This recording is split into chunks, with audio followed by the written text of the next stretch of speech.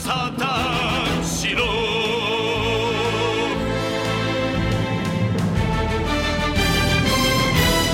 Hello, everybody, and welcome to episode 171 of the Saturn Studs podcast. I'm Kurt, joined in studio this week by Peter, and then Jake's somewhere off fucking around. I'm by remote. He tries.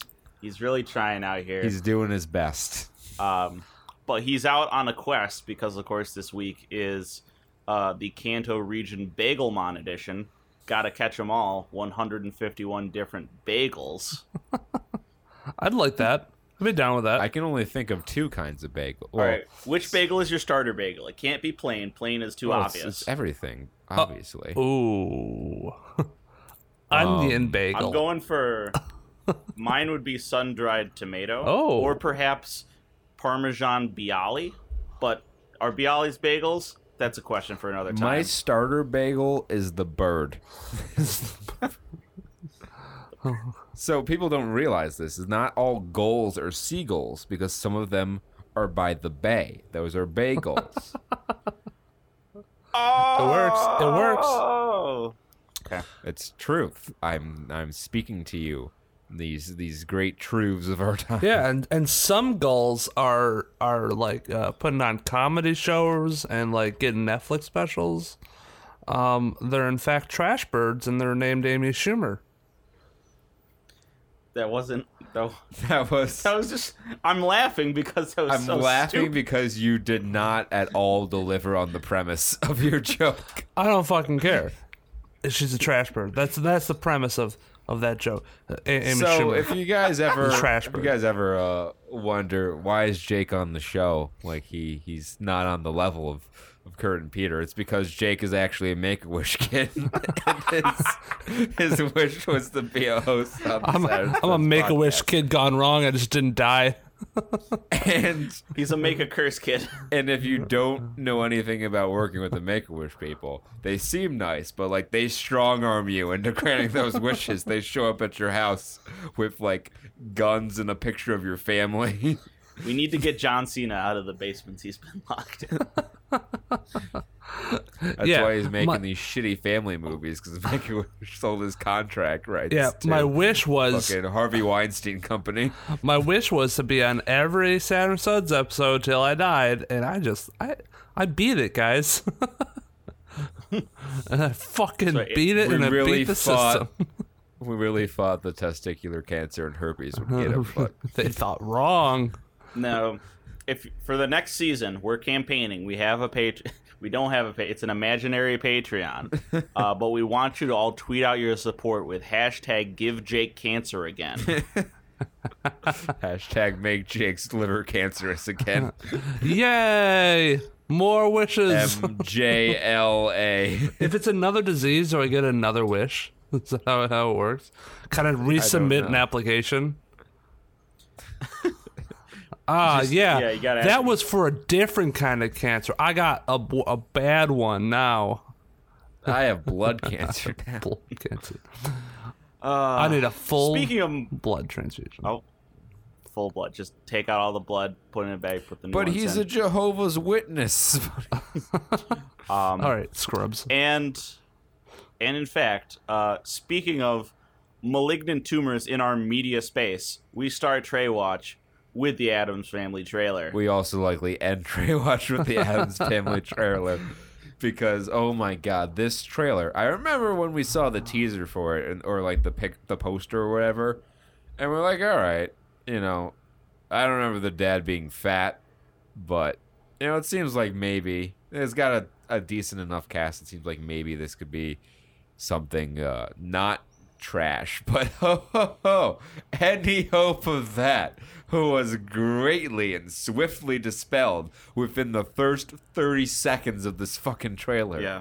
This is by the way, this is our only trailer this week. Addams Family killed the rest of the trailers this week, so we are going to go full, like, trailer breakdown. Big red arrow pointing to the fucking Wednesday's balloon or whatever. Yeah, you can see here, this is where Hope died.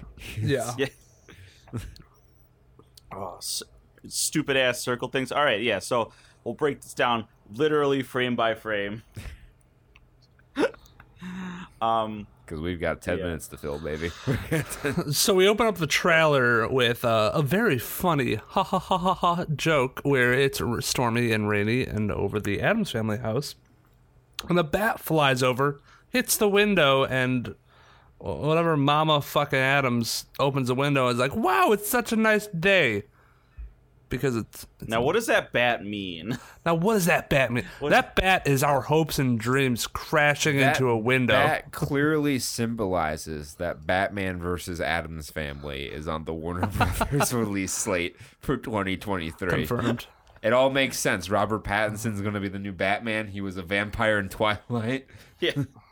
Yep, makes sense. I want to see. Oh God! All right, I just thought of literally a better joke than anything that was in this trailer. Where you get the gravel voice Batman. He goes, I am the Batman. And Wednesday goes, and I'm in 3rd grade. Got it.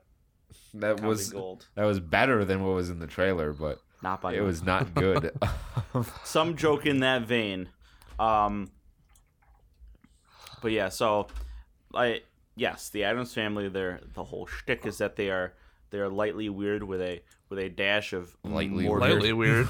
A fucking whomping willow drags them out of bed and it's just commonplace. Violet sleeps underneath a guillotine. Yeah. Literally can not kill Violet, her. Wednesday. Oh, yeah. Violet's incredible, right? Yes. Same thing, right? Pretty much. But they go to some place real creepy, and it's New Jersey. Got him. Yeah. A slight dig at everyone who lives in New Jersey. But then it cuts from that to like very, very pleasant, like everything's pastel colors. It's sunny, and the fucking neighbor is trying to be friendly, but they're being creepy, and she's like, they're gonna ruin the neighborhood because there's a fucking walking a dog or whatever. And then fucking Wednesday. That's what's going to ruin New Jersey. That's what's going to ruin the New Jersey neighborhood. It's the Addams Family. They wouldn't last I don't know where in New Jersey this is supposed to be, but they would be run out by the Puerto Ricans in like 3 weeks. Yeah. If they I would like to see anywhere. all the Guidos attack them. Like maybe they'll have a Jersey Shore joke. The Guidos, yeah, they're down by the shore. In northern New Jersey, we're all like Latinos. Yeah. I wonder, they didn't really show like a Jersey Shore, like a specific location where they are. That's important. Gotta know who they're fighting against. And perhaps, well, actually, no. Will they eat Taylor ham is my only question. The cringiest part of this trailer was the fucking trap remix of the Addams Family theme song. Oh, which yeah. featured no snapping, not even synthesized snapping. They replaced the snapping with trapping.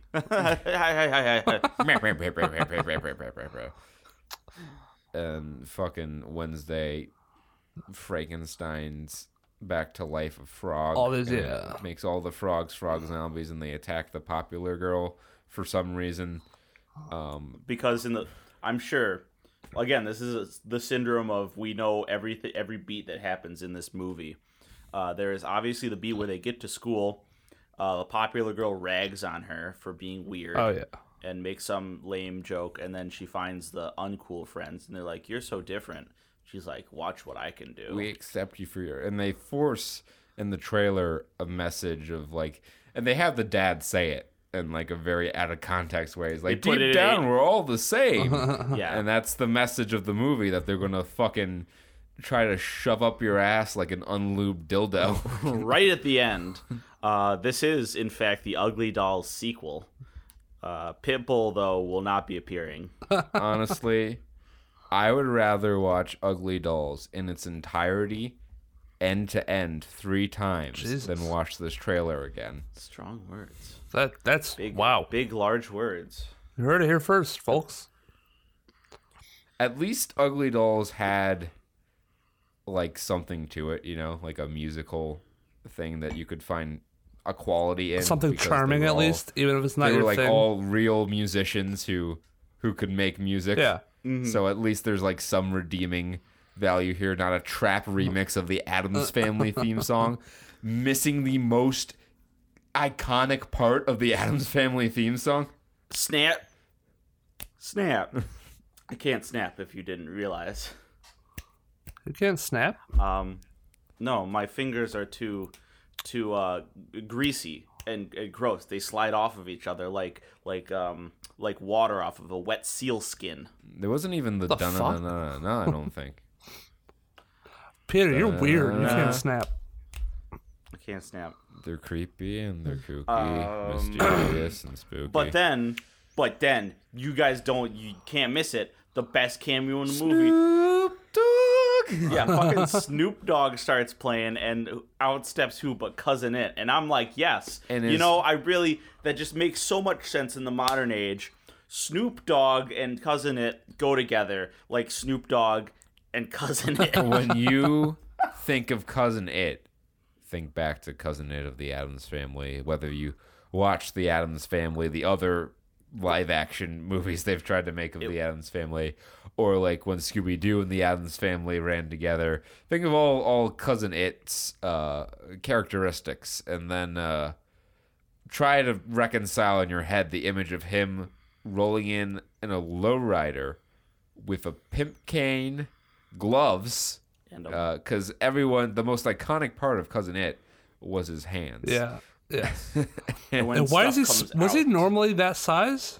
He was normal size, he was right? as tall as a regular man. Yeah. He was Yeah. perhaps taller even. And wearing a fucking bowler hat. Yeah. The fuck? Can we sneak into the theaters all around the country on opening night and switch this out for fucking like Hotel Transylvania 2? Because I'm kind of sad that I haven't watched that yet, because it's Gennady, and it's Steve Carell, right? He's Adam Sandler. in Hotel Transylvania. Yeah, it's Adam Sandler. Okay. Oh. Huh. Okay. Wait. Adam We're Sandler? looking. Oh, it is. Oh, I thought you said Adam's Family, and I'm like, wait, what? Adam Sandler. Why is Adam's Family in Hotel Transylvania? There's the whole cast. Adam Sandler is Dracula. It's one of the few works of Is it not really? hot garbage. Yes. We've I don't- covered like 2 Hotel Transylvania releases. Yeah, on but this I don't show. ever remember. How am I the only guy who remembers the unmistakable voice of Adam Sandler in this fucking cartoon? But he pasted on a Dracula voice on it. How could I know? It's impossible. He's just Dracula- Look at Dracula doesn't at even the look like picture him. of Dracula in Hotel Transylvania. All right, it looks a It is little. Adam Sandler with fangs. All right, it looks a little bit like him. You know why? Because I think. Who has an inexplicably hot daughter. Oh yeah. Fuck. That's, do dirty that's things. the Gennady trope right there. Yeah. So this trailer, I remember I immediately flashed back to when we were talking about this, when we first saw the teasers, and we were like, don't fuck it up. It's a subtle classic property. You don't need to go overboard with it. The jokes are there. It's there. You just need to stay true to the original idea and aesthetics of the series. But they didn't do that. They didn't do that at all. They ruined us. We're gone. Adam's Family over. It's Also, Wednesday's forehead does not look any better in motion. No, it certainly does not. It does look like a punching bag that is being blown about by a stiff breeze. Well, her head looks like a balloon. She also carried a balloon. Yes. A red balloon. And that was There's it. usually a murderous clown attached to the other end of these. I was Dated. like, ha, ha, ha. Topical joke for a movie that's going to make 10 times the money this is. Yep. Well, it's also funny because Oh, this funny. movie's probably for kids, and they're gonna be like, "What? I don't get it. Ha ha ha! Murderous Let's clown." Let's reference the movie with the child eating clown in That's a children's movie. I know, and it's coming out around studio- the same time too. So it works. Who made this? What studio made this? Well, Who's responsible? If I had to handicap the odds, I'd say it's Sony. But let's be fair here and give it a chance. Adam. I think it's 2Ds. I don't care. It'll get it when I type it. The ending thing says Metro Golden Mayer. Oh, MGM. So, MGM, yeah. It's MGM. Who owns MGM now? I don't think they're independent of. Who? No. Who? Disney. Who watches Who's the responsible watches? for the Addams Who family? did this? Who owns? We must rub their nose in MGM. it like a dog who just pooped in the house. Who owns MGM Studios? MGM Holdings. Who owns MGM Holdings? We're gonna get to the top of this fucking corporate ladder.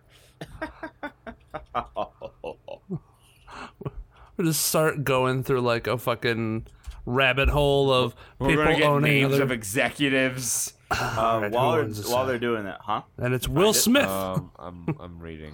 It's Will Smith. While Kurt is figuring this out, I will talk quickly about there was one other trailer that came out that kind of grabbed some time on the front page Reddit. Is A24's Low Tide, and to my, looking at the trailer, it looks like kids are exploring around, and they find a house that appears at, I guess, low tide or something. It's in like a swamp or whatever, and spooky things happen. Huh. Spook. It features the kid from the Book of Henry and other less actors are in it. Help me, Jake. Help. It doesn't. Starring Jaden Martell, Shea Wigham, and Kean Johnson. Nobody who I fucking recognize at all. Look, do you know those faces? Because I only remember them from the faces. I really don't, actually. They just look like generic, like, teenage actors. Well, if you remember the Book of Henry, which I'm sure you don't, I don't. that movie was just really good. You know, that's all. That's the last word on it. So here's what I found out. Okay, he's back. MGM Holdings was restructured out of the bankruptcy of MGM Studios. A lot of people tried to buy it, including Time Warner Cable and 20th Century Fox.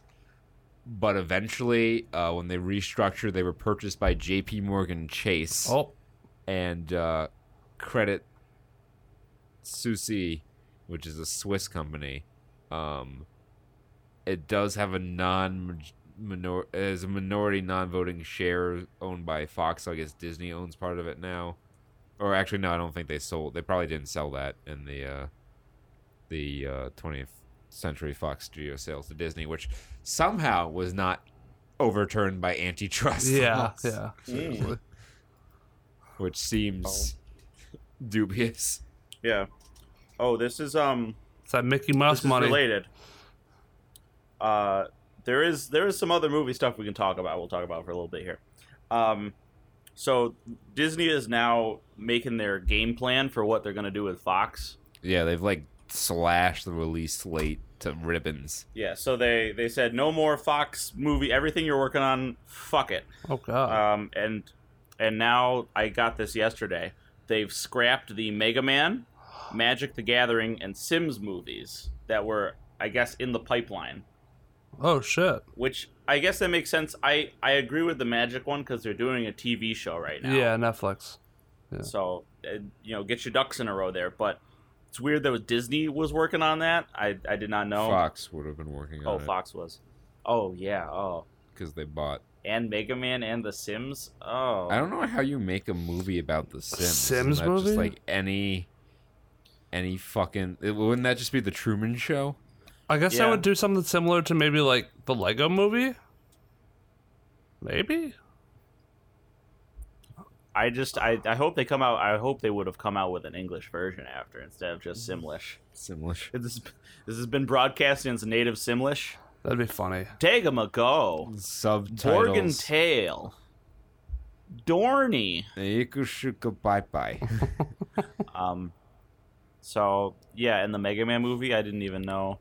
I keep thinking back to Alita and how bad that was. And I think back to Sonic the Hedgehog movie and how rough that they're gonna have to do a lot of work to make that entertaining. I don't think they had any work done when they came out with that trailer. I think they had those scenes finished, and that's it. And it was all a publicity stunt to make them seem like altruistic good guys who care about what the fans think.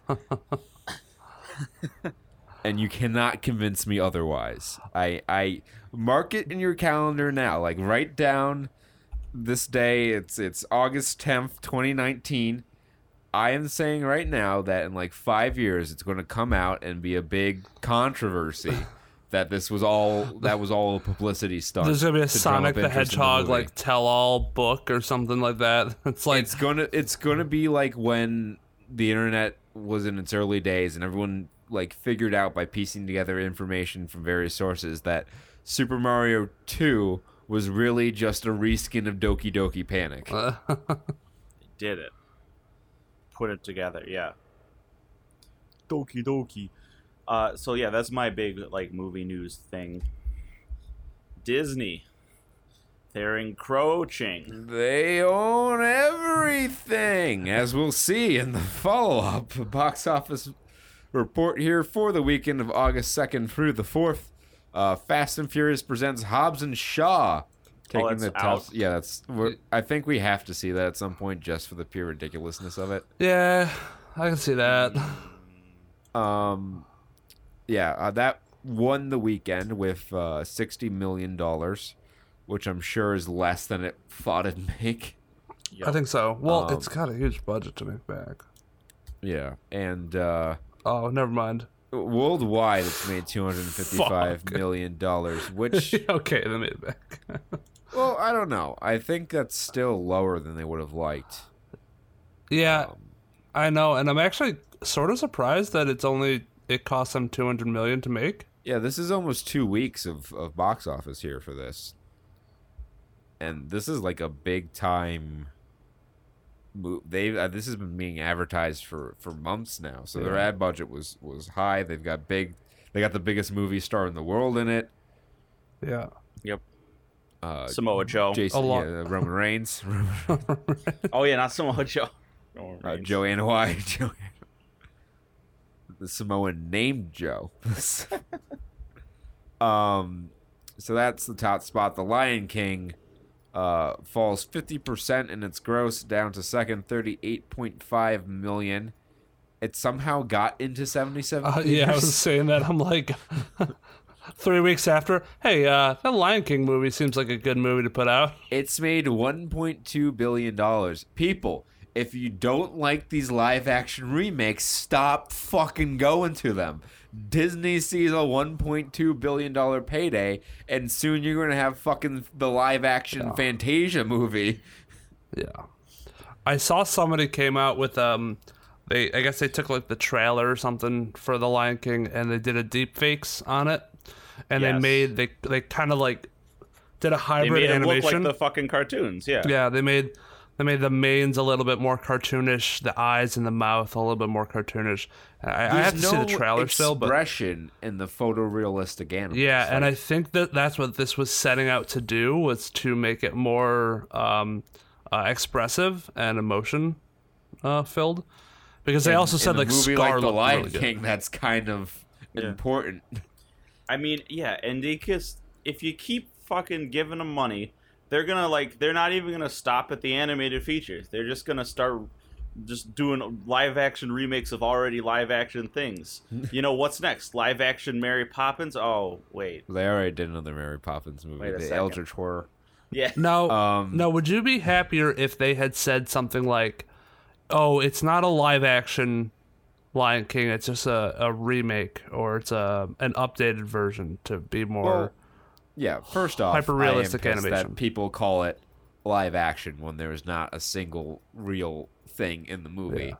But no, I wouldn't have been happy with it because it's unnecessary to do.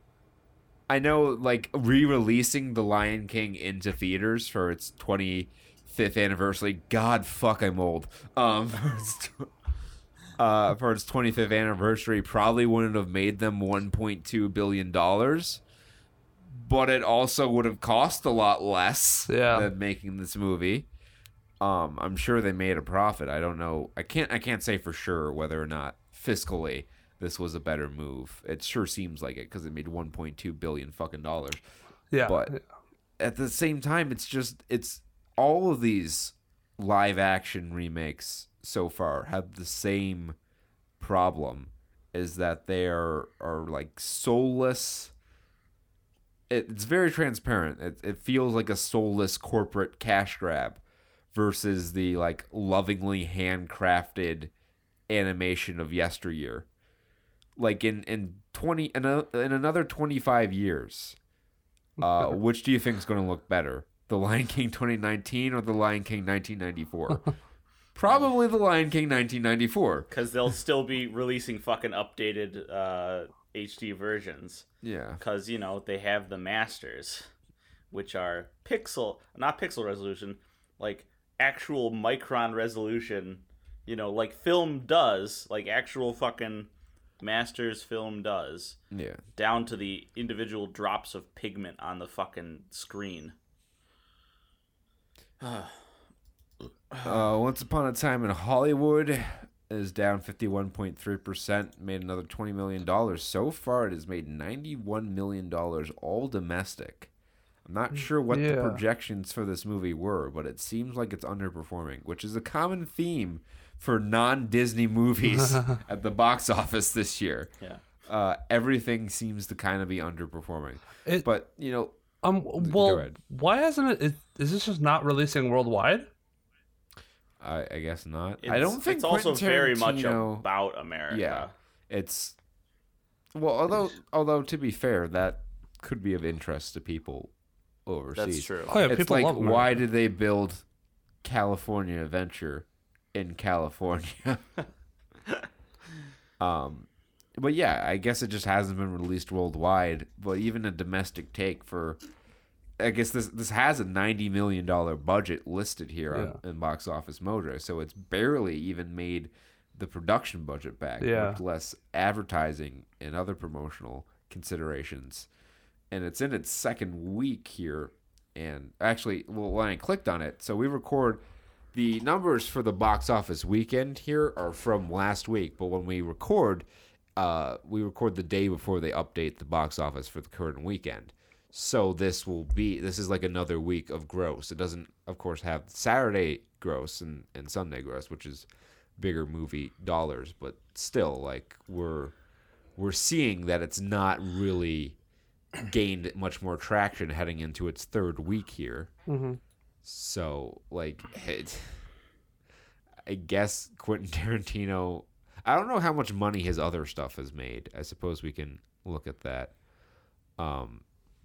But, like, it just seems like his, I don't know if he typically is a moneymaker, but if he is, the magic seems to be running down. So here's the Tarantino franchises. So okay, I guess they're not big money makers. No, they don't seem to be.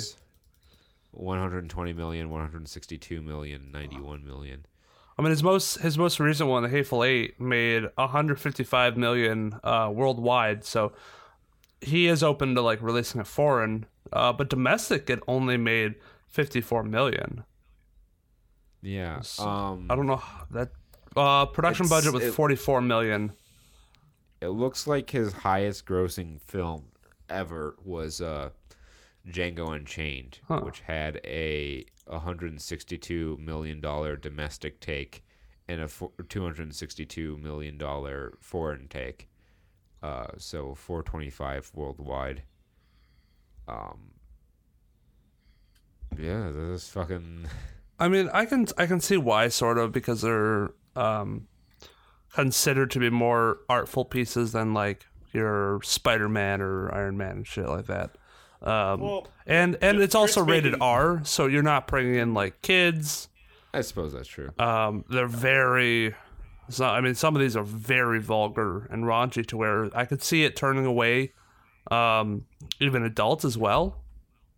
Too. I mean, like and not everyone's a Tarantino fan. I'm Yeah. not a Tarantino fan. By any stretch of the imagination. When you said artful, I made a very sarcastic I know you air did. quotes and rolled my eyes. Oh, I know you did. I said it's considered to be artful. You know, not some people may not see it as artful, but these are more of like an artsy piece. They're not like, they're not your popcorn blockbuster, but the name does carry a lot of cachet with it. Yeah. And to be averaging, $30 million a weekend here,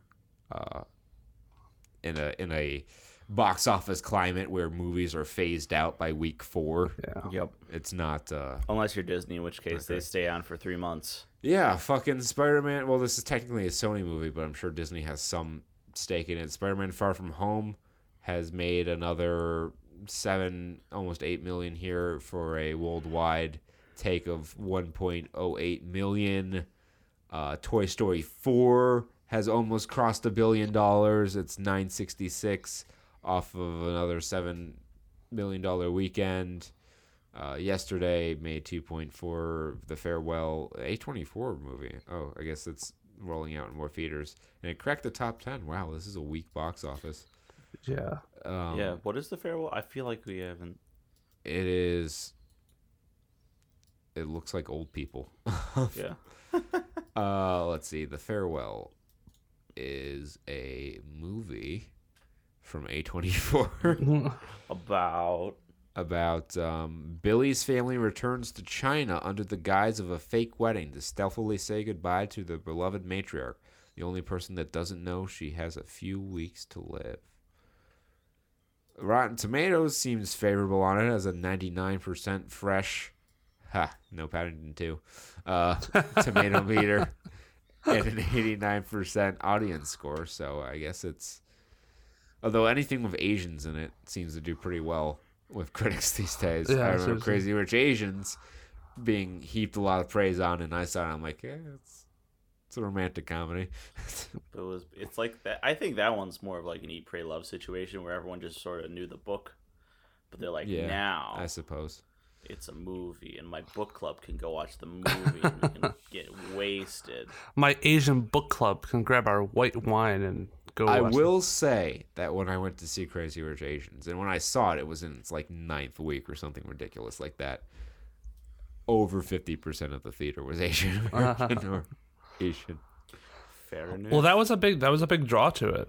That Yeah, I mean, the entire cast. the cast was some were Americanizations, but a lot were from Taiwan and. is that what you call someone who was born in America as a foreign descent and Americanization of that culture? An Americanization, yeah, that's what they're called. That is what they're called. But anyways, you can look it up. Like I'm not making up a racist thing or anything. I'm not saying it's just it sounds so bizarrely off-putting, you know. Well, that's it's what I've an heard. American citizen. It's like an American. A naturalized? Is that what you mean, Jake? No, Americanized Asian. It's usually when their parents immigrated over from Asia, China, Japan, what have you. You see a lot of it in California and whatnot. But they have just kind of adopted the culture more or less. At least the children have, because they were born here. They don't have they're the Asian Americans, is what we call them. yes, but they're more Americanized. Like they don't have a lot of the Because they're traditional Americans. roots of their the past. Their parents may, but the kids don't necessarily do. I'm gonna take the TIL on this. I think that's fine. If that comes up somewhere, like with those exact terminology, I'll be like, yeah, Jake told me about that, and I'll claim as if I supported you the entire time on this concept. I'll be like, yep, Jake told me, and I immediately understood and accepted it because I'm such an accepting person, Sheeple. such a gentleman. The crawl. What should have been the called fucking crawl. crocagator or hurrigator or hurdile. Crococaine, Alicaine, any combination of those. Instead, they went with Crawl. Crawl, yeah. Thanks, Sam Raimi. You brought us 2 good Spider-Man movies and 2 Evil Dead movies that I enjoyed, and one that I did not enjoy. The Crawl, yeah, that made $2.16 million. How is that done overall? It's made its money back for sure because it only cost a hot dog and a handshake to make. $55 million worldwide. Still turning a profit. Yeah, it tripled its production budget. Annabelle Comes Home, which feels like it's been in theaters for 10 months, is still in the top 10 with only 870. Isn't that depressing how weak the box office is when the 10th highest grossing film is making $878,000? Yeah. Yeah, we're not even 7 digits anymore. Aladdin made $2.1 million to stay in ninth, and that's another Disney live-action remake that made $1 billion. If they keep making $1 billion, they're gonna keep making them. God damn it. Stuber is down to 12th. Wait. Secret Life of Pets 2 is in 11th? Yeah. Yeah. 12 weeks that's been in here? 9 weeks. No, last week. 9 weeks? That's 2. Yeah, that's 2 months ago. Jesus. Stuber is fucking a month and out of here. It's $574,000 out of 1,000 theaters. Sorry, Fox. It made $30 million. Disney's like, scrap it. Take it out of the theaters. Get it out of here. I need to put the Aristocats live action remake in. No. Oh, no. That's fucking coming, too. You know it. And we all know that our mutual friend, Kirsten, is going to be, like, first in line to see the You I mean gotta she's see if gonna she's. be I gotta see if she's gonna go first see the in Cats line? movie. Of course she's going to see the Cats movie. Anything to do with a cat That's horror-inducing. makes that girl Terror go from crazy. the Deep inducing? Terror from the... Well, that's a whore. That's a whore. That's what we call whores. Terrors from the deep. So they don't know what we're talking about. That's great. Do it to your friends. That's how... This will be the mark of Saturn Sons fans. If you see a whore out on the street, you call her a terror to the deep in front of her, within earshot. And when she doesn't know what you're talking about, but you and all your friends know that you're High calling her a five. whore, high five, and then go grab coffee at the nearest Denny's. There's Preferably at Denny's. 3 a.m. Fuck is just like, hey, let's go get a coffee. Heads to Denny's. So Stubber. Stubber budget. Let's look at the budget here because we have some time to kill. We're gonna $16 million to make this movie. God damn. That's actually better than I thought it'd be. Wow. So it's doubled its money, almost. In the action buddy comedy genre, it is 64th. Detective Pikachu, which is apparently still in some theaters, is 9th in this category. So the first number 1 movie in the action buddy comedy. Let's count them down, folks. Yep. We got Men in Black at number 1 with a $250 million domestic gross. Dope. Rush Hour 2 at number 2 with a $226 million. 22 Jump Street, 191. Men in Black 2, 190. Men in Black 3, 179. You see the diminishing returns in your sequels. The Heat. Was that the Al Pacino, Robert De Niro one? Or was that just Heat? No, The Heat was... It's the one with Melissa McCarthy, I think. Oh. Oh, no. Oh, yeah, it has McCarthy and Sandra Bullock in it. Oh. I have no memory of this movie. It's because they only do. released Red Band trailers for this. It was rated R. It beat Lethal Weapon 2? That's crazy. Yeah. Lethal Weapon 2 beat Lethal Weapon 1. That's also crazy. Lethal Weapon 2. Lethal Weapon 1 is behind Lethal Weapon 4? How is that even possible? No one understood when it came out. They're like, wait, these two cops are friends? They're reluctant friends and they're very different, and Not Danny my kind of Glover's movie. too old for this. Not my kind of movie. Not my kind of movie. Lethal Weapon 2, 147. Lethal Weapon 3, 144. Pokemon Detective Pikachu 144.04. Rush Hour 141. Rush Hour 3 140. Bad Boys 2 138. 22 Jump Street beat 21 Jump Street. That's interesting. 138. Ride Along, really, with Ice Cube and Kevin Hart. I mean, if you're gonna juxtapose two personalities, Sure, that's the one. There's actually a really funny Conan remote where Ice Cube and Kevin Hart get in a lift car. And Yes, I remember. I saw that one. That's fun. Yeah. Ride Along, Lethal Weapon 4, Central Intelligence 16. Our boy, the other guys, getting in there, number 17, top 20, baby. Beating out Wild Wild West. Oh my number God. 18. Wait, Why did that beat out Wild Wild West? That was a great movie. Where's fucking Shanghai Nights? I need you to find a Shanghai Nights. Okay, on this. we'll get there. But I need to throw this name out here for you. Do you all remember the Green Hornet movie starring Seth Rogen? Oh, we don't talk about that. Oh. Well, that's number 19 on this list, baby. Jesus. I thought And that what did that beat tanked. It's That- Sony, so even a tank is fucking. That beat out Starsky and Hutch, Ride Along 2, The Pineapple Express, Let's Be Cops, another 48 hours,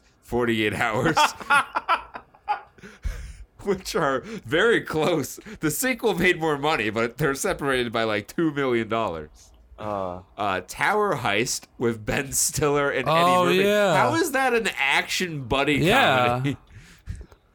Two Guns, The Hitman's Bodyguard Oh god. with Ryan Reynolds Oh, and yeah. Sam Jackson. I think that tanked too. Bad Boys, which made a lot less money than Bad Boys 2. Holy shit. Stakeout. Lethal Weapon all the way down in 31. Wow. So Lethal Weapon 2 is number 7. Lethal Weapon 1 is 31. Trailing, let's see, 16 spots behind Lethal Weapon 4. Is this categorized by review or by gross? This is by domestic gross. Okay. Tango and Cash. Shanghai Nights, number 33. From Buena Vista Entertainment. I did not realize that was a Disney movie. Wow. Spies Like Us, 34th. Yes. The Last Boy Scout, 35th. Baywatch, which is somehow an action buddy comedy. Well, it's The Rock and Zac Efron, yeah. Yeah. Dragnet with Dan Aykroyd and Tom Hanks. 37th. Shanghai Noon, 38th. The Tuxedo. Who is the buddy? Is Jackie Chan in The Tuxedo the buddy combination in The Tuxedo? I believe so. Oh my god, these movies. Remember Tuxedo, the prequel to Upgrade? The Rundown, Cop Out, Nothing to Lose, Money Talks, Running Scared, Midnight Run, City Heat, Showtime, 30 Minutes or Less. Wow, that's a throwback movie. Jesus. Isn't that about the Taxi. pizza delivery guy? Yes, Yeah. we watched that. There was maybe one good joke in there. It was not great. National Security, The Nice Guys, Money Train, Red Heat, R.I.P.D., which Ooh. had potential but did not deliver on that. I Spy. Really? I Spy. Owen Wilson, Eddie Murphy in a spy movie. I thought that was about the books. I Spy. Hollywood The Homicide, books. starring Harrison Ford and discount Ashton Kutcher. I forget. I need to look up the name of that guy because it's gonna bug me. This was in Harrison Ford's do not want to remember days. It wasn't a terrible movie. It was one of the few things that was on like in the early days of Netflix streaming when it wasn't impossible to find like a new movie that looked interesting. I watched it. It was okay. Josh Hartnett is discount Ashton Kutcher. We're still trying to find Stuber on this list here. It's behind such luminaries as Hollywood Homicide. Bad Company Double Take Loaded Weapon 1. We're getting into knockoff franchises. Loaded Weapon. Logan Lucky. Oh, wow. That's yeah. miscategorized. That's a heist movie. All About the Benjamins.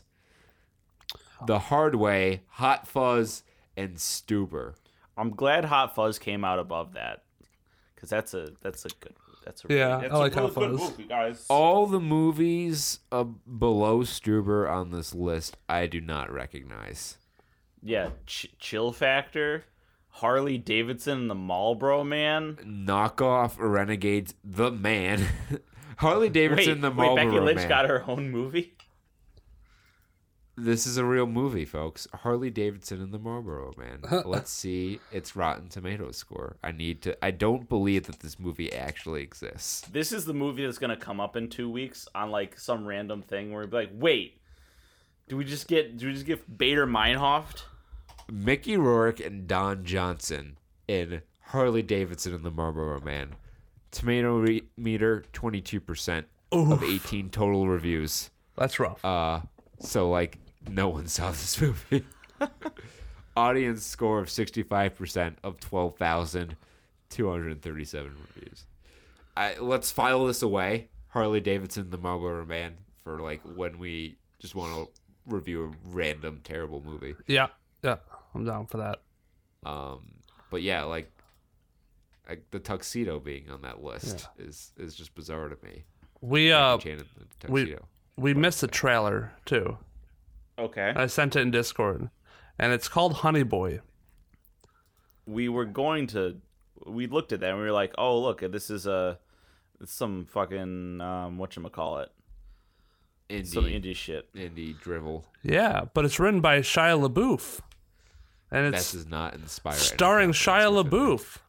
Oh, is he this guy I'm seeing right now in the thumbnail with Yes. the receding hairline and the? Yeah, and it's about his story growing up, like becoming like an actor in Hollywood and supporting Child his actor. dad. And his dad was like, "I'm your cheerleader, honey boy." Sure. It looks pretty dramatic. I don't know. I don't really have interest in the Shia LaBeouf written and directed Shia LaBeouf biopic. Oh, I so do, because he's an actual cannibal. So I want to see what part of the crazy story. shit comes out of his mind. Actual cannibal Shia LaBeouf. Actual cannibal All right, Shia LaBeouf. let's pull some gaming news here. A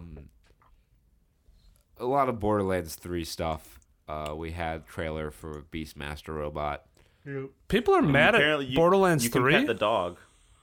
Why are people mad at Borderlands 3 again? Because Epic Games and the whole controversy with Randy Pitchford and the original voice actor for Claptrap. Yes, that is what that was. Yeah. I thought that was a Twitch thing. No. That like Take-Two Entertainment was like threatening people, like YouTubers. well, and yeah, stuff like leaking that. He stuff. talked about public. There's a streamer who talked about publicly leaked information Oh, okay. and got in big trouble. Like they sent like cops to his house. By Take-Two, yeah, I guess the publishers or whatever. Because that was like a trending hashtag was boycott Borderlands 3, and I'm like, no, I think it's gonna be a fun game. I don't want to. It's gonna be great. And like, trust me, in like 2 months, everyone's gonna forget all about this shit because that's just the news cycle the now. culture today. Is that something comes up, people are mad about it for 28 to 48 hours, and then they forget about it. Meanwhile, Flint, Michigan is going on year 5 of not having clean drinking water. So The only way I could say you get around that is if cops or like local police department take immediate action, like this one Twitch streamer throwing her cat, or the YouTuber hitting her dog.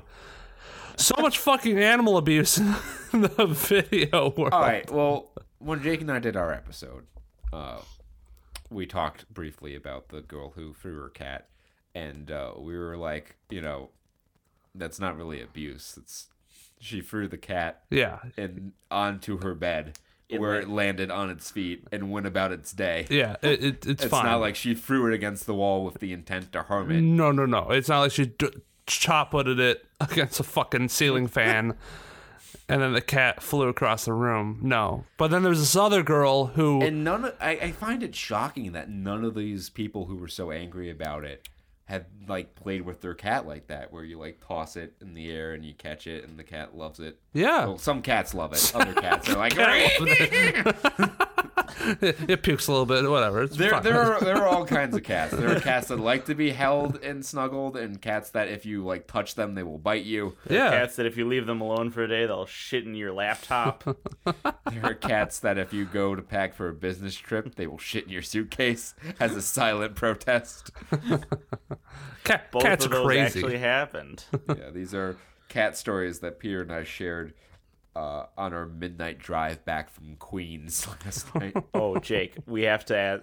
We didn't ask you yet, so we'll ask you. All right, so last night we were at a show in the New York City Arena for wrestling. We went to House of Glory's High Intensity 8. Yes. Okay. And they had a DJ playing some music in front of the show. Yeah, the New York City Arena is a literal nightclub Okay. that they set up a wrestling ring in the middle of. Some I fucking like it. projectors, like a cafeteria. There's a legitimate disco ball in the fucking middle. I'm of the thing, intrigued. precariously perched above the ring. God. Falls, hits somebody. Glasses there- everywhere. Someone almost kicked it. But okay, so this preview music. What song, Jake, would you expect to be played in New York City disco before a wrestling match as part of the pre-show music? Well, I feel like they would just do something that's more wrestling oriented, some like hard rock or some crazy stuff. But I don't know what to believe anymore after we saw Billie Eilish playing at. Oh, I didn't see Billie Eilish, but they had Billie Eilish playing before that one wrestling match that we went to, Oh yeah. and like that was like, this is kind of out of place. Like I expect like some hard rock, Well, the rest of it was hard. Rock. edgy Yeah, stuff. But this one, we were walking away from the food bar, and we hear this beat come on, boom, boom, boom, boom, and I recognize it a almost. tinkling piano comes up, and I still don't get it. And Kurt Peter's be like, "Peter, is this?" And I listen to the music, and the first three words come up are, "But she's homeless." And there I see Crystal Waters' Gypsy Woman playing in a New York City nightclub in 2019. This was preceded, and to Jake's point, yes, you would expect hard rock, maybe some metal of varying cores, but preceding the Crystal Waters was Bon Jovi's Greatest Hits, followed by Neil Diamond's Sweet Caroline. Which fucking got the crowd going. Yeah. Okay. Yeah, and then Crystal Waters was just the cherry on top. Later in the night, a butter-themed wrestler who entered to the Mucha Lucha theme song won a match against a Freddy Krueger-themed wrestler by delivering a spinning pie face. What? His This name sounds like was a goofy Montekia. God damn it. This show had things going. We will talk about this on the Saturn Slam on Thursday, but this show had some stuff in it. It certainly was a show. I like the Crystal Waters. I like that's my type of jam. I sent that Snapchat to Jake. I don't know if the music was audible.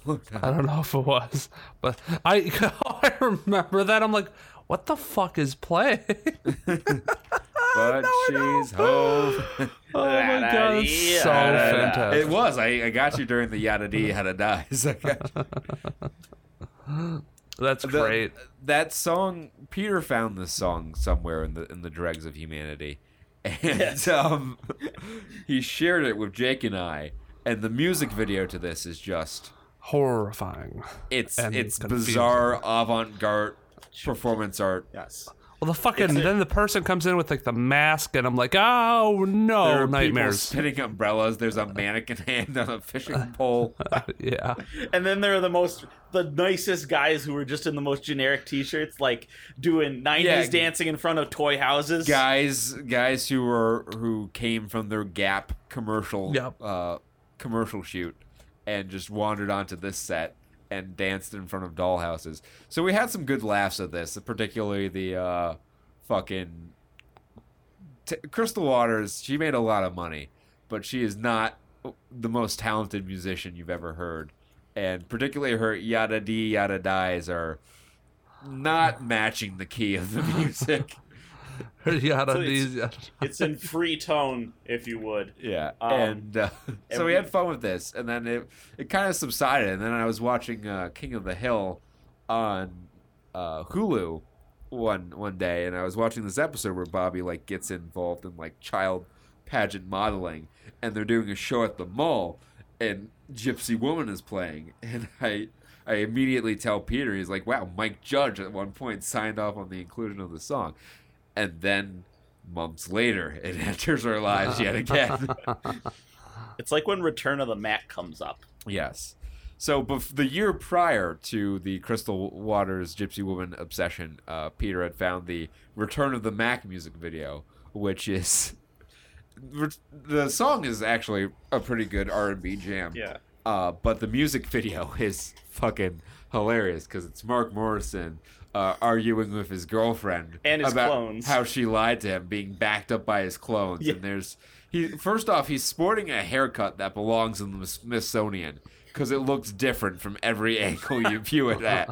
It is a soft fade mohawk tilted to the side like a fucking, like those army hats like the airline stewardesses wear, like the little almond hats. Yeah, the little pill cap or whatever. Like when they wear them to the side to be sexy. Think of that, but it's hair. And it's just the most 90s, the most 90s black guy thing ever. Like, he's got the leather trench coat going on in the London underground looking like party. Morpheus. And my favorite part of the music video is it gets to the chorus where it's like, you lied to me. And fucking... Yeah. His girl's there, and like he's got his clones flanking him on the side, and the one clone's like, yeah, he's like bobbing his head like, you did. And it's like, we're surprised that his clones are backing him up in this argument. I don't know why I find that so fucking funny, but I do. My favorite one is, alright, I'll share mine and then we can move on. My favorite is when they're just dancing and there's just an empty shot, like a non-focused shot of the party, and then like a foot in front of the camera lens, he just slides in with his fucking elbows up and just looking straight at the camera like, I was here the whole time. So I want this to be on record that Saturn studs were making fun of older 90s music videos long before Game Grumps started doing it. Yes. So whenever you hear them joke about the music video for Sweating Bullets, remember that we were riffing for an entire episode of our Shining Force Let's Play on the Return of the Mac music video in 2016. Get it. Oh, fuck. All right, what's next? Oh, there's a new No Man's Sky. They've did a big-ass fucking update to No Man's Sky. It's now got, like... It had co-op before, but now it's got, like, actual fucking co-op where you can be on the same planet as your buddy. Reactually. Yeah. And not, like... Because No Man's Sky had, like, co-op before, but you were both just fucking around in the universe. And, like, God forbid you actually ever find where each other was. Yeah. Yeah, I feel like that'd be hard because they were like, oh, it's such a huge open world. But if you can lose yourself really easily, I guess. Twitch has launched a new streaming client called Twitch Studio. It is a competitor to OBS. It is still early in development, and I haven't heard much about it in terms of like its feature suite. But it's made for people who are... It's kind of... I think this is really going to end up killing Streamlabs OBS, which is kind of a more streamlined OBS experience for people who aren't as technical. XSplit, I think, is just kind of dead because that's a paid software, and there's so many free alternatives now. And with Twitch, the biggest streaming platform, making its own tool catered more to people who are inexperienced and just want to get going, I feel like it'll take off and do well, but I don't think it's ever going to have the feature suite to support like us switching over to it or anything like that. Especially because we're back on Twitch, people. We've got our simulcast set up working now, and we will every stream we do from here on out will be simulcast both on YouTube and Twitch. So I will update our website once again with the Twitch link, and we'll be back to our followers there who are probably moved on to other streams. We will be live from the scene. Yeah.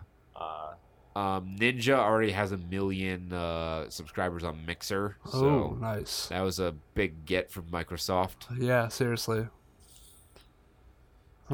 Discord opens a live streaming service for small groups of friends. So pretty much what I do to get Jake and Peter there. Well, actually, no. It would be more like just streaming client. Oh, I guess it would be kind of like what we do to avoid stream lag when it's a single player game. Mm-hmm. They're building that feature into Twitch, which is interesting. Or not Twitch, into Discord. Jesus. Mm-hmm. Let's see what else. I did not pull these articles beforehand, so forgive me for. You got The Rock, Becky Lynch, and John Cena, and who is it? Xavier Woods in Brawlhalla. The new characters in Brawlhalla. So if you're a WWE fan and a Brawlhalla fan, you're happy. Man, your worlds have collided in the most spectacular way. Yep. Yeah. This is just once again, WWE just being like, here, media, assimilate, merge, Scooby-Doo. John Cena will punch a boulder in Scooby-Doo. They fucking get high off of mainstream publicity. There was some new Pokemon stuff that got revealed. God. Don't Kiss even Zigzagoon. The Kiss Zigzagoon, the fucking Downton Abbey wheezing, and the I haven't seen that one. the girlfriend Pokemon. You haven't seen the Oh, yeah. Downton Abbey? Yeah, the girlfriend Pokemon. Does it have a monocle? Close. Really Has fucking close, Peter. It has a dapper hat. Yep. Ding, ding, ding. This is the That's Glaler wheezing. Oh, you got underneath the title on this article. Why is Doug Dimmadome trending on Twitter? Yes, there have been 1 million Doug Dimmadome references. and bong references too. Yeah. Hit that wheezing, man. So apparently, because I was confused at why he's Poison Fairy now. Because he's I don't apparently. get the fairy typing. Dave explained this to me. Apparently, this is Nintendo's reasoning because he will take the smoke, the poison smoke, and purify it. Oh, And I think that's what's coming out of his top. smokestacks is purified smoke or air or whatever. Even the fuck. even our fictional characters need fucking flue gas tubes. God damn it! I gotta build reformer stacks for those. I don't agree with that, but Poison Fairy is going to be a ridiculously strong defensive I was type. gonna say, I was like, that's really good, right? Yes, Like, that's it's going to be very strong. because Fairy was weak to what? Steel and So Dar? a steel. Let me Pokemon resistance calculator. because that's like really fucking good. So we'll pull this up here because we're having fun. We're just Yeah. sticking around here. So let's see. Poison and Fairy is weak to ground and steel, but it probably has levitate. It so you does can have just levitate and some knock other. the ground off there. Jesus fuck. So steel and psychic. Psychic is a pretty common attacking Yeah. type, but steel isn't too common. It takes normal damage from normal flying, poison, rock, ghost, fire, water, and electric. It resists grass, dark, and fairy, and takes a quarter damage from fighting and bug. So one of the most common attacking type. Yep. It resists 4x, and it is immune to dragon. So that's what 7 types that has resistances to, It resists 7 types or 6 types. counting levitate. Yes, so counting levitate, it's immune to ground. So it is immune or resists. It's immune to 2 types. It takes a quarter damage from 2 types, and it takes half damage from 3 types. and is only weak to 2. So yes, it is Damn. a very strong defensive typing. Wow. So if it has any sort of recovery in its move pool, it'll be very difficult to deal with. And the Hangry Hamster, which we have nicknamed your girlfriend Pokemon, Yeah. because it's very sweet and cute until it gets hungry, and then it turns into a monster. Yeah, it has like 2 modes, and I think it has a move called Aura Wheel that is electric when you first use it, and then when you're in hangry mode, it's dark. And you, I think you switch between your modes somehow. I forgot how you do it. But yeah, it has literally the hangry mode. And then we have the Zigzagoon, which adds a new evolution. Which is cool. I like that. I hope they do more of that because I just think more evolutions, more content. I like it. But don't make it Kiss. What's wrong with Kiss, man? Nothing's wrong with it. I don't know. It's something weird about it. I don't know if it's supposed to be Kiss or it's probably more supposed to be like the Clash or something. I think it's 100% supposed to be like Kiss because Zigzagoon has the star. Didn't one of the band members have yeah, but the star on his Clash eye? Also had stuff like that. And if it's based in the UK, the Clash was like a big. Maybe the Clash didn't paint their face. Some UK I guess I band. would prefer to believe it was the Clash, just because they have more artistic credibility than Kiss. I don't know. Kiss was pretty damn good. Kiss was pretty big. Yeah, but again, it was American, so that's why I'm like. Yeah, that's why I don't. That's the weird part.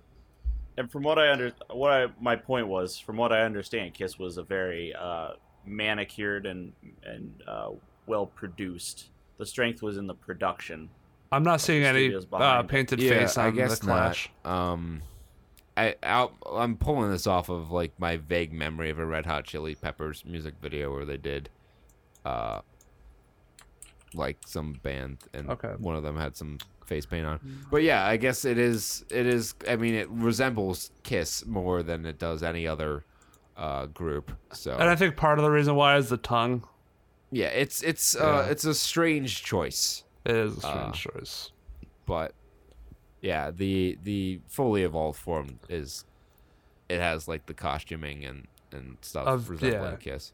Because like Gene Simmons was really well known for having the kind of like armor plates, stuff. They all like full armor. Fucking weird. Too much stuff. It is a lot of fucking shit. Oh my god! I'm just I'll drop this in the Discord. Just like we were looking at some pictures of Kiss ourselves. Just like the fuck, like who has 6-inch elevator boots that is teeth, and then like a cape with full cosplay armor. See, the funny shit is that people who love Kiss would make fun of somebody like cosplaying or some shit like that, or going to like a medieval fair. Yeah, Kiss isn't a hardcore band. Like if you listen to their stuff, it's they're not soft. at all. That's why when I think of Kiss, I don't think of like heavy metal, and they look heavy metal.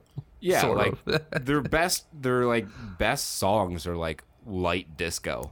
Yeah, like "I Was Made for Loving You" is probably their best song. And it's got a light disco beat. I'll play it for Peter when we wrap here. But yeah, that's and then you got the new Pokemon. Yeah, we got Kiss Pokemon. Some people love it. Some people are on the fence about it. But I'm sure if you're a fan of Kiss, you appreciate it. If you are not a fan of Kiss, you hate it. And if you're somewhere in between, you're apathetic towards it. Yeah. Yup. Anything else? I'm sure there's some shit. Is this new? Hold on. Let me send a picture.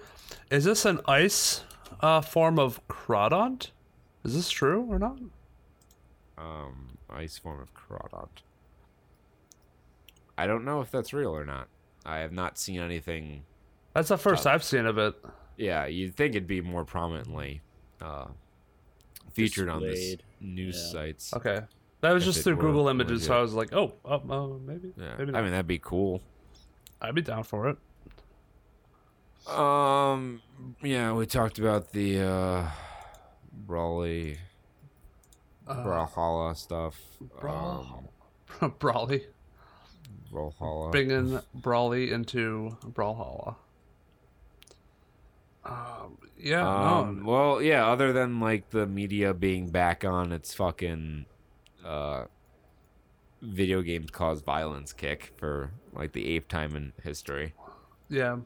And as a result, ESPN pulling coverage of Apex Legends. Oh, What the fuck? Really? Yeah. Yeah. Oh my god. Fucking A. So this is probably, we've been down this road before a number of times, and every study that's ever been done finds no link. No, yep. And like fucking, there have been several world wars that have been fought long before video games. Yep. And there's just so many statistics to debunk the whole nonsense. But I think this is probably the furthest reaching impact it's had in terms of like altering events, Yeah. Yeah. which is unfortunate.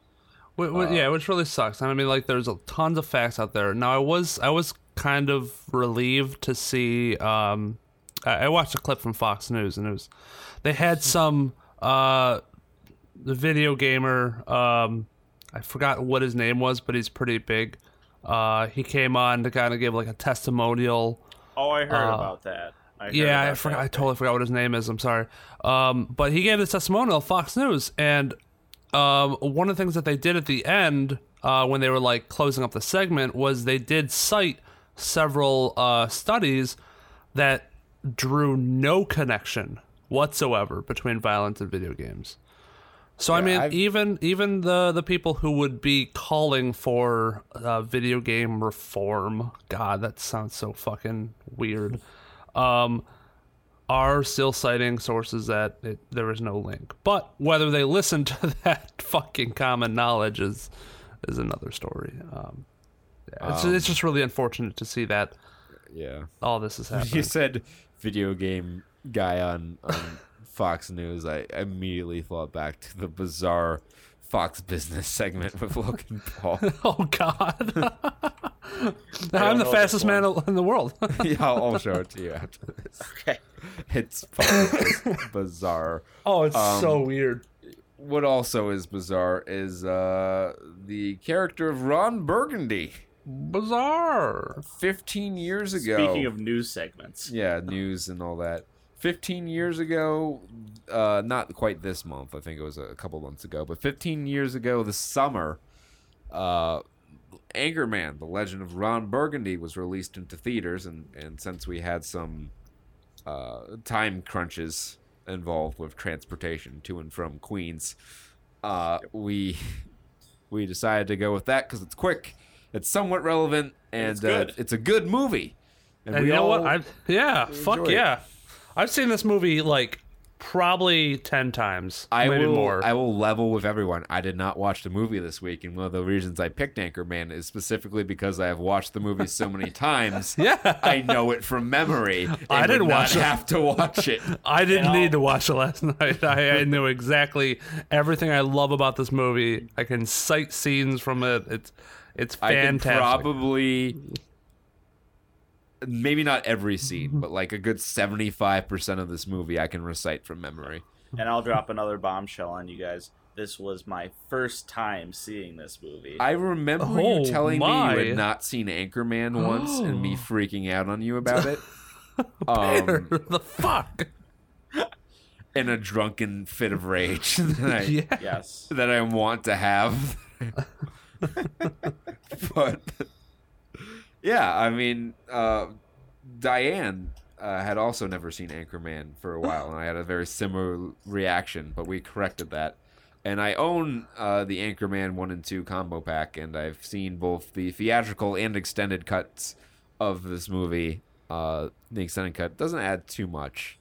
That's why that's the one I watched. I don't know what it is, what they extended on it. They didn't really add. It was just they extended a couple scenes and probably kept in more of the improv that the cast did. But what a fucking cast! Oh yeah. Yep. They all played so well with each other. You had Will Ferrell, who was just, a comedic genius with little peer. You had Paul Rudd, and a great role for him. He does such a great job playing the sleazy Brian Fantana. Christina Applegate, who was good in her role. She wasn't as funny in the movie as some of the other characters, but that wasn't her character. So I don't think she was meant to Someone be needed to be the straight man. Well, Fred Willard was also the straight man, and Yes. and this is a great example. I wanted to bring this up because we had talked about how they didn't nail the dynamic in Stuber with Dave Bautista and Kumail and Johnny because they never really found it. Fred Willard as the straight man in this movie, the straight man works when he is he plays it straight laced, but he still adapts with the ridiculousness of what's happening around him. Yeah. Like the phone conversations Fred Willard had with the fucking people in this movie with his son, and he's like, who hasn't seen some German pornography in their lifetime? Oh no, of course you haven't, sister. My mistake. I was just speaking in generalities. As the fucking reference to the guy with the marching band. Yeah. It's like, put the gun down and let the marching band go. Put the crossbow down and let the marching band go. He's just taking acid and he's fired into a crowd. Oh, so great. Looking at this movie, it's so interesting because this movie, I think, has been more influential than many other comedies on the face of comedy in the following 15 years since its release. I look at the internet comedy, which has completely assimilated this movie into its quota sphere. Yes. I looked at there was probably maybe 15% of the jokes I saw that I had not heard before on the internet. Right. In meme form, in image macro form, in clip form. This was an insanely quotable movie. Oh, yeah. But so I see it on the internet, and the internet's sort of way of humor about things. I see this in modern comedy movies that have are trying to grasp at some of the greatness that was this. I see it in, when you think of, I feel bad. But immediately after watching this movie, I'm like, I need to take Ghostbusters 2016 and beat it over the head with a sledgehammer that is this movie and say, look, they were doing improv in that movie, but it sucked because you didn't have a good direction on it and you didn't keep it tight. This movie, this is like the end game of comedy where I've seen it. I've seen 1,000 movies that have tried similar things to this and just fucked it all up. There's so many ways to do this movie wrong. Just because you look at the movie and you can see, oh, look, these guys are kind of riffing, or oh, we put all these great comedy actors in this movie, or oh, it's kind of silly and off the wall and has these segments that come out of nowhere. They take those and they don't understand the amount of effort and work they went into it. And to that point, it's a tight line to walk because the sequel to this movie also failed to capture the same sort of magic that this had. Despite having pretty much all the same creative forces behind it. Mm-hmm. Yeah, I mean they brought back everybody. Yeah, I think the issue with that more so is that it came a little too late. I think if it had been released sooner after Anchorman, I think it would have been a little bit better. Of course, it would have to have been tweaked a little bit, but I think the time and the build of the expectation of this sequel that everyone wanted for so long. Yes. It made it nearly impossible to deliver a product that would have satisfied people. Yeah, right. Because at that point Anchorman had reached cult classic kind of status. And when you release a sequel, how many years after it? It was 9, I think. 9, 10, yeah. Years after it, you have a lot of people who remember the movie, but you better really up your game. Yeah. It's got to be above and beyond. What they did is they tried to do Anchorman but bigger. And that's what I felt. That's exactly what I felt. It works. Anchorman works because it's a small scale. It's a small city It's about local news. Yeah. You know what film took that kind of idea and did a better job of making a sequel to a cult classic comedy was Super Troopers 2. Yes. Where they just said, no, we're not calling back to the fucking jokes. You already know that movie. It's already there. We're just going to make a whole new one. The characters are what you really like. We're going to make new jokes. I mean, there are a few like references, like the leader of Cola. That comes back in Super Troopers 2. And, you know, there are a few references to like the shenanigans stuff with the, I don't remember what the other word was that the Canadian Farfa used. Or what the restaurant was called in Canada. Oh, I don't remember. It was something. It was like another word, a synonym for shenanigans. Yeah. But there were new jokes in there. Yes. Like, and that I still remember, like fucking Flova Scotia. Flova Scotia. Flova fucking Scotia. And my fucking favorite scene in that movie with Farva in the fucking mobility scooter because he's got like facial paralysis and he's making fun of a disabled man. Everyone attack him. And just the look on his face as he wheels away. Fucking seared in my memory. But yeah, like that worked too because they didn't try to blow up the scope of it. They moved it into a different setting with the same characters, and the times they did like borrow from similar ideas, they were like self-aware of that and joked off it. Like they're like another local cop conspiracy. Come on, let's maybe not jump the gun on that. And it worked. It worked well for that. I mean, of course, that movie didn't do well critically, but we all enjoyed it, and is our most, by a landslide, our most viewed episode for some reason. Just find Scooby-Doo and the Curse of Mystery Island. Yeah, Scooby-Doo on Zombie Island, the first Jake and I episode, also weirdly successful. Yeah, that's our demographic is pot smokers and Scooby-Doo lovers. Well, I mean, there's a lot of the Venn diagram on that is pretty much a perfect circle. Yeah.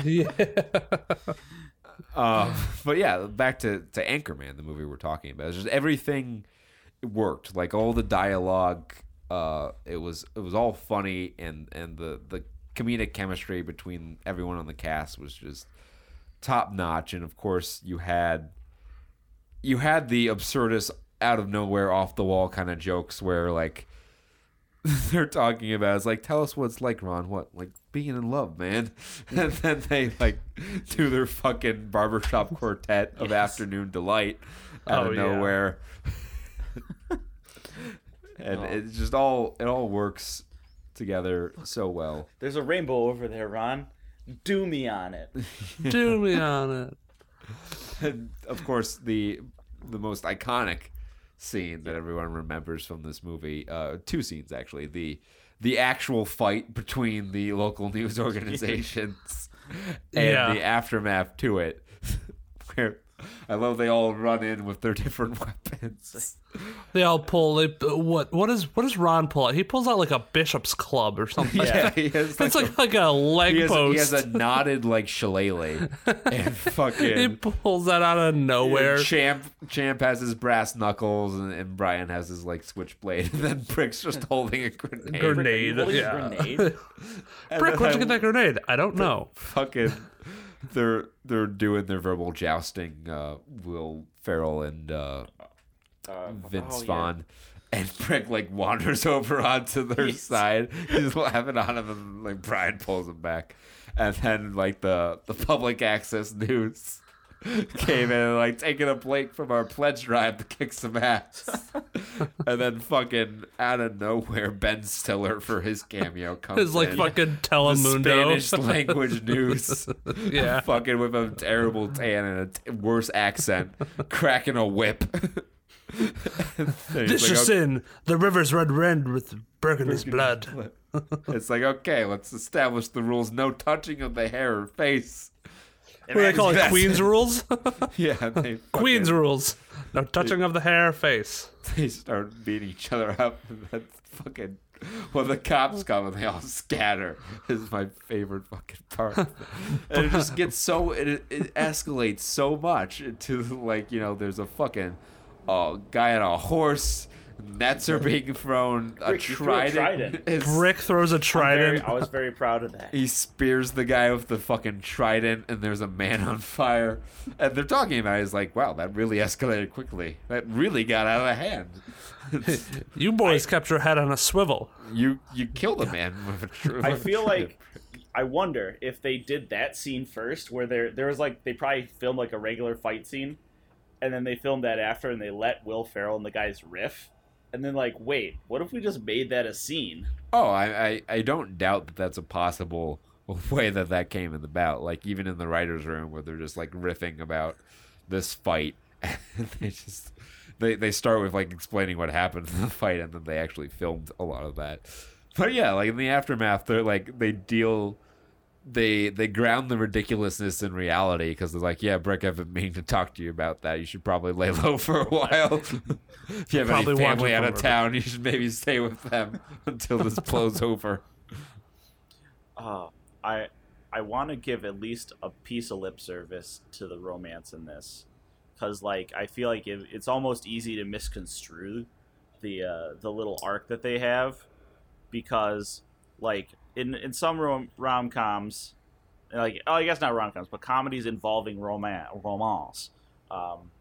Some people they try and be like, oh, he's a dick, but he loves her anyway. But like, he wasn't a dick in this. He was nice. He was charismatic, and he was the only one who really treated her like a person, and then drove their conflict, and then yeah. And that's there. I just wanted to say that was there. I like that. I noticed that. I was like, yeah, he's actually getting her because he's like charismatic and cool. Yeah. We're talking about Brick and the Bear, right? Yes. Yeah. That's what I thought. Fuck it.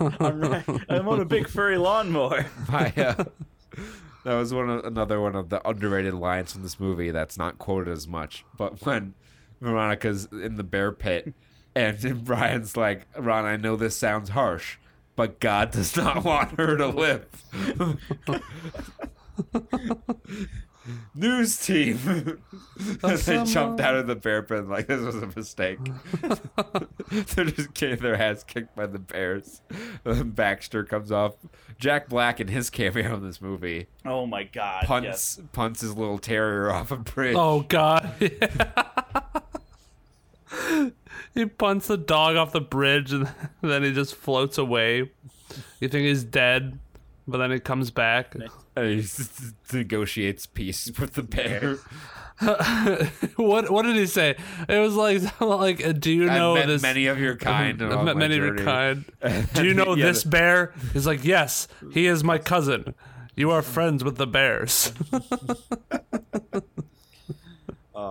Yeah. You ate a whole wheel of cheese in the fridge? Not even mad. I'm impressed.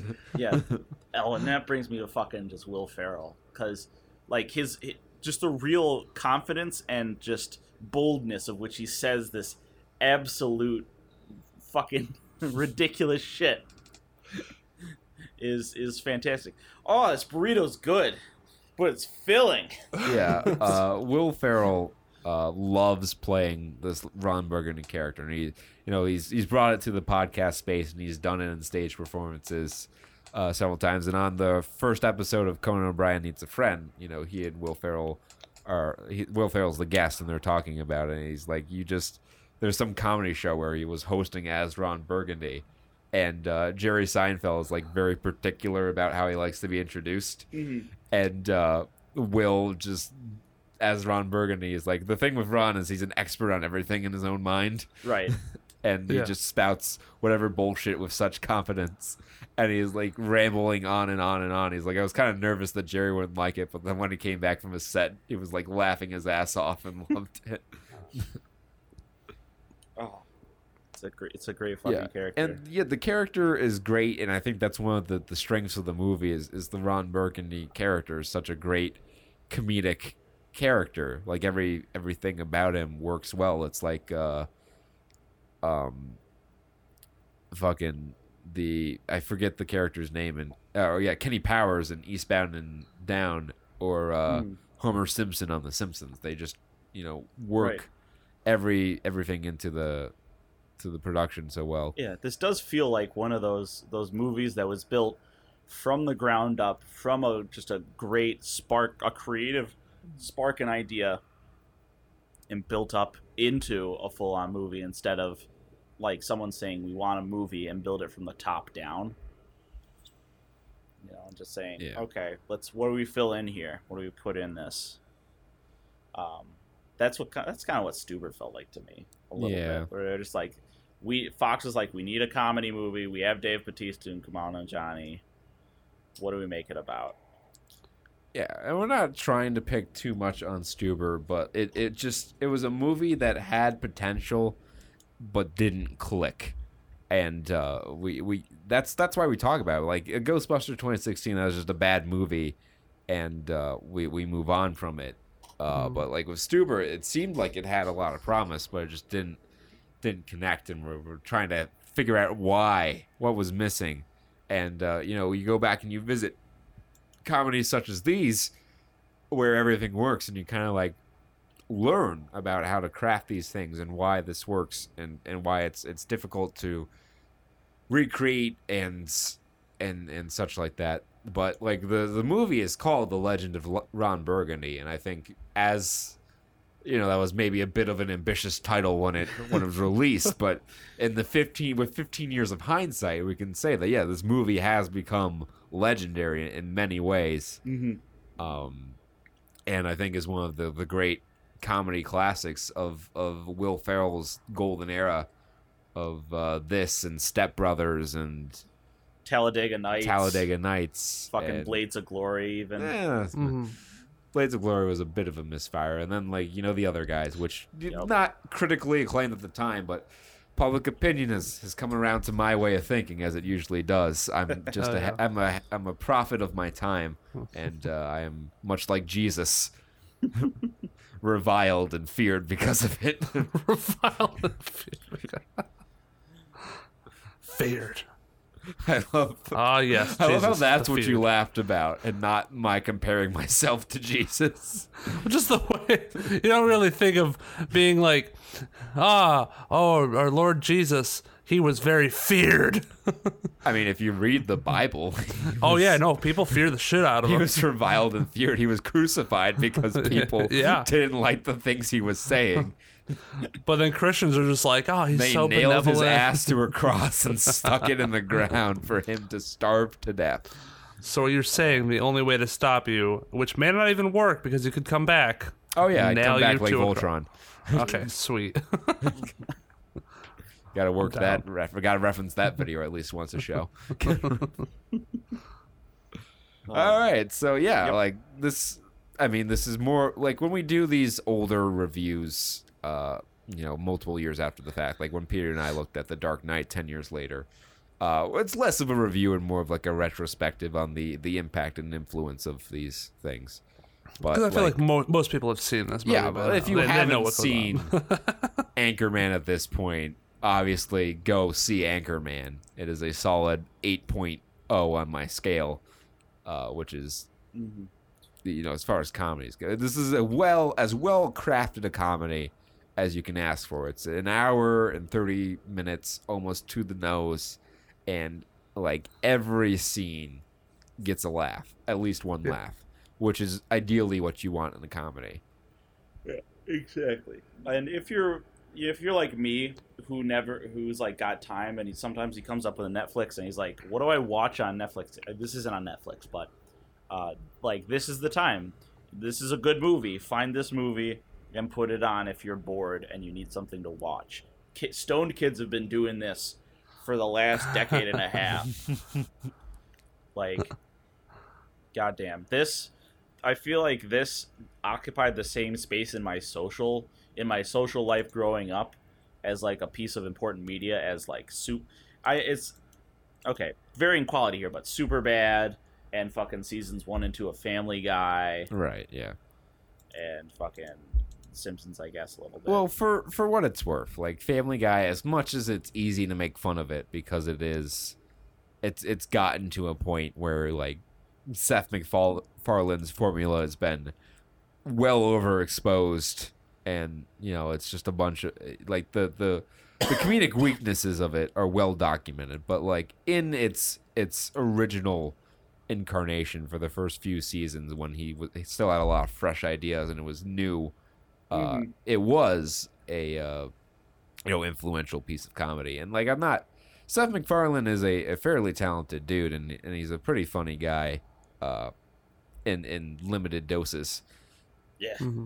But like when you have to make a 30-minute show every week, for 26 weeks for like fucking 14, 15 years, however long Family Guy's been going, almost 20 now.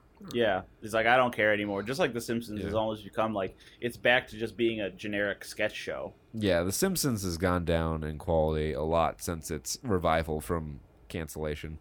Yeah, but what I guess what the moral of the story is, if you're a 15-year-old kid who's looking for a random set of DVDs to hide in your musty covers in your room, which are vaguely discolored and stink a little bit. I had a lot of friends like that. This is the one you put like that sort of just riffled into your comforter. Get a copy of the Anchorman DVD to put on your TV while you get stoned. And it's real fucking cheap too. Like the Blu-ray combo pack for this and Anchorman 2 is like $10. So you have very little excuse not to pick this movie up. $10 is a small price to pay for such a quality movie. Also $10, just in a completely different vein, but still a worthwhile purchase. Paddington 2 on Blu-ray is also $9.99 on Amazon right now.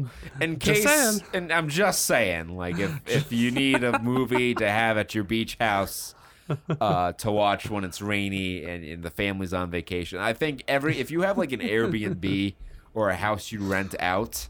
Oh my God, that'd be so smart. Like Ocean City or Atlantic City or whatever, you buy a copy of Paddington 2 and put it in there next to your like fucking 3 copies of whatever terrible Mila Kunis rom-com you have on your in the welcome note. You're just like, if you feel like it, you could always watch Paddington 2 or if it's rainy, Anchorman. we recommend that you watch Paddington 2 and try not to cry.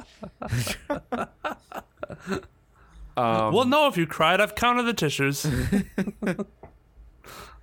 But yeah, it's a great movie. Obviously, its reputation is well earned, and can't recommend it enough. If you've never seen it, if you are like Peter and have somehow gone your entire life without seeing this movie, I suppose that's easier if you're younger, because you weren't alive when this movie came out. Yeah.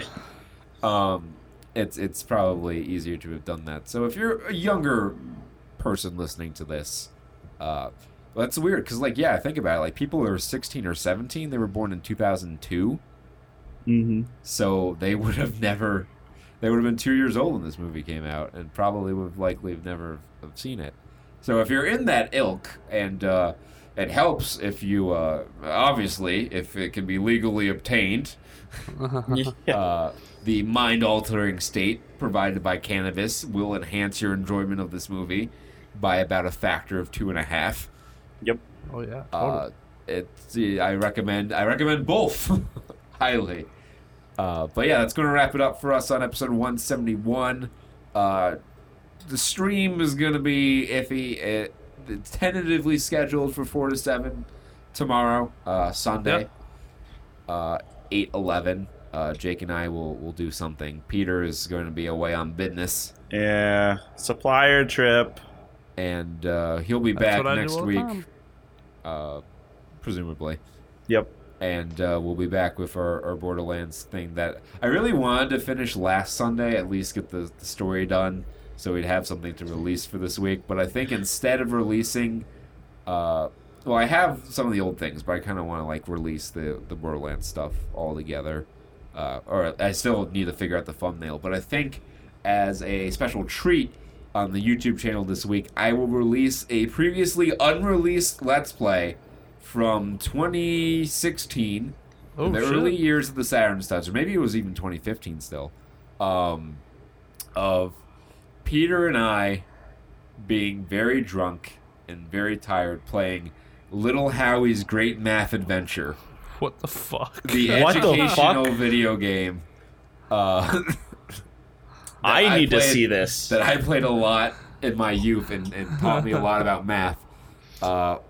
we play this game. It's loud. The quality is not up to our normal standards. It's loud.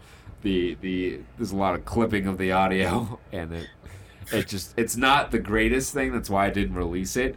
But I think in time it's now time to release this into the world. I've been holding it on my hard drive for like 4 or 5 years. Oh my God. It's something, it echoes in my memory, like division signs, maybe. I watched an episode of it, and it's the episode where like you have to make the correct amount of change by shooting asteroids, but if you hit an asteroid, it resets you back to 0. And like the number we had was this stupidly obtuse amount of money, and like the whole 20-minute episode is like us trying and failing to do this, and I just end up wasting all the photons to end the level in our misery. So you can look forward to that this week. It's a 6-part series. I'll probably just it's a 6-part series. 6-part? Oh my god. Well, it's 60 minutes. Right. Yeah. They're 10-minute episodes, or 15. Play that for an hour? Jesus. Yeah, well, it only took us an hour to get through it, because it is very low-level math. Yeah. Okay. Good. And we are engineering graduates. I'm glad.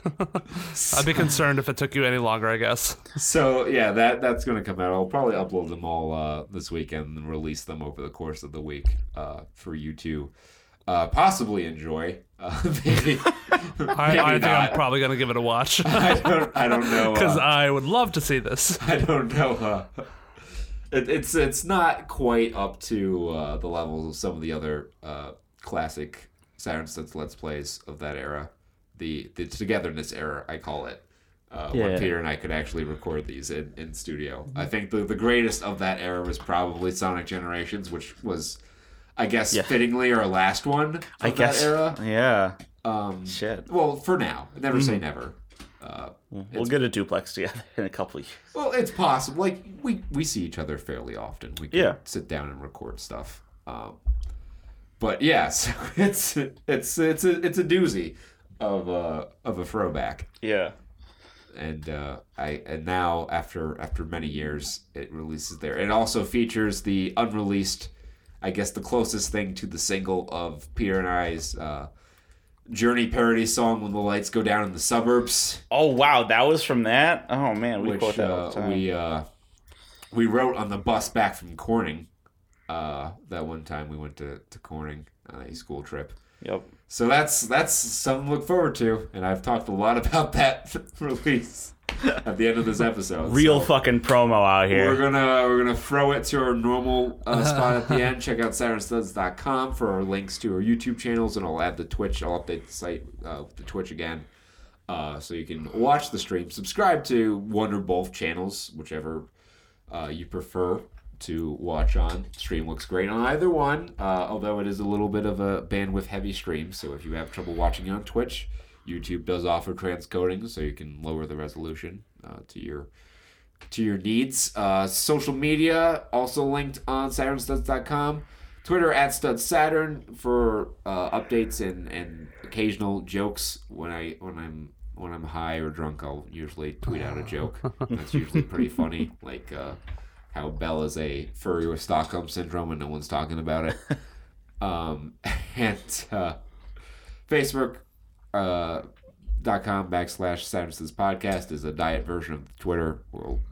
We're constantly thinking of ways to make that more worth checking out. But honestly, more people probably use Twitter, and the Twitter is probably our more active social media platform. So check all that out. We'll see you back next week for episode 172. Until then, be well, stay safe, and party like it's 1995. Peace. Bye-bye.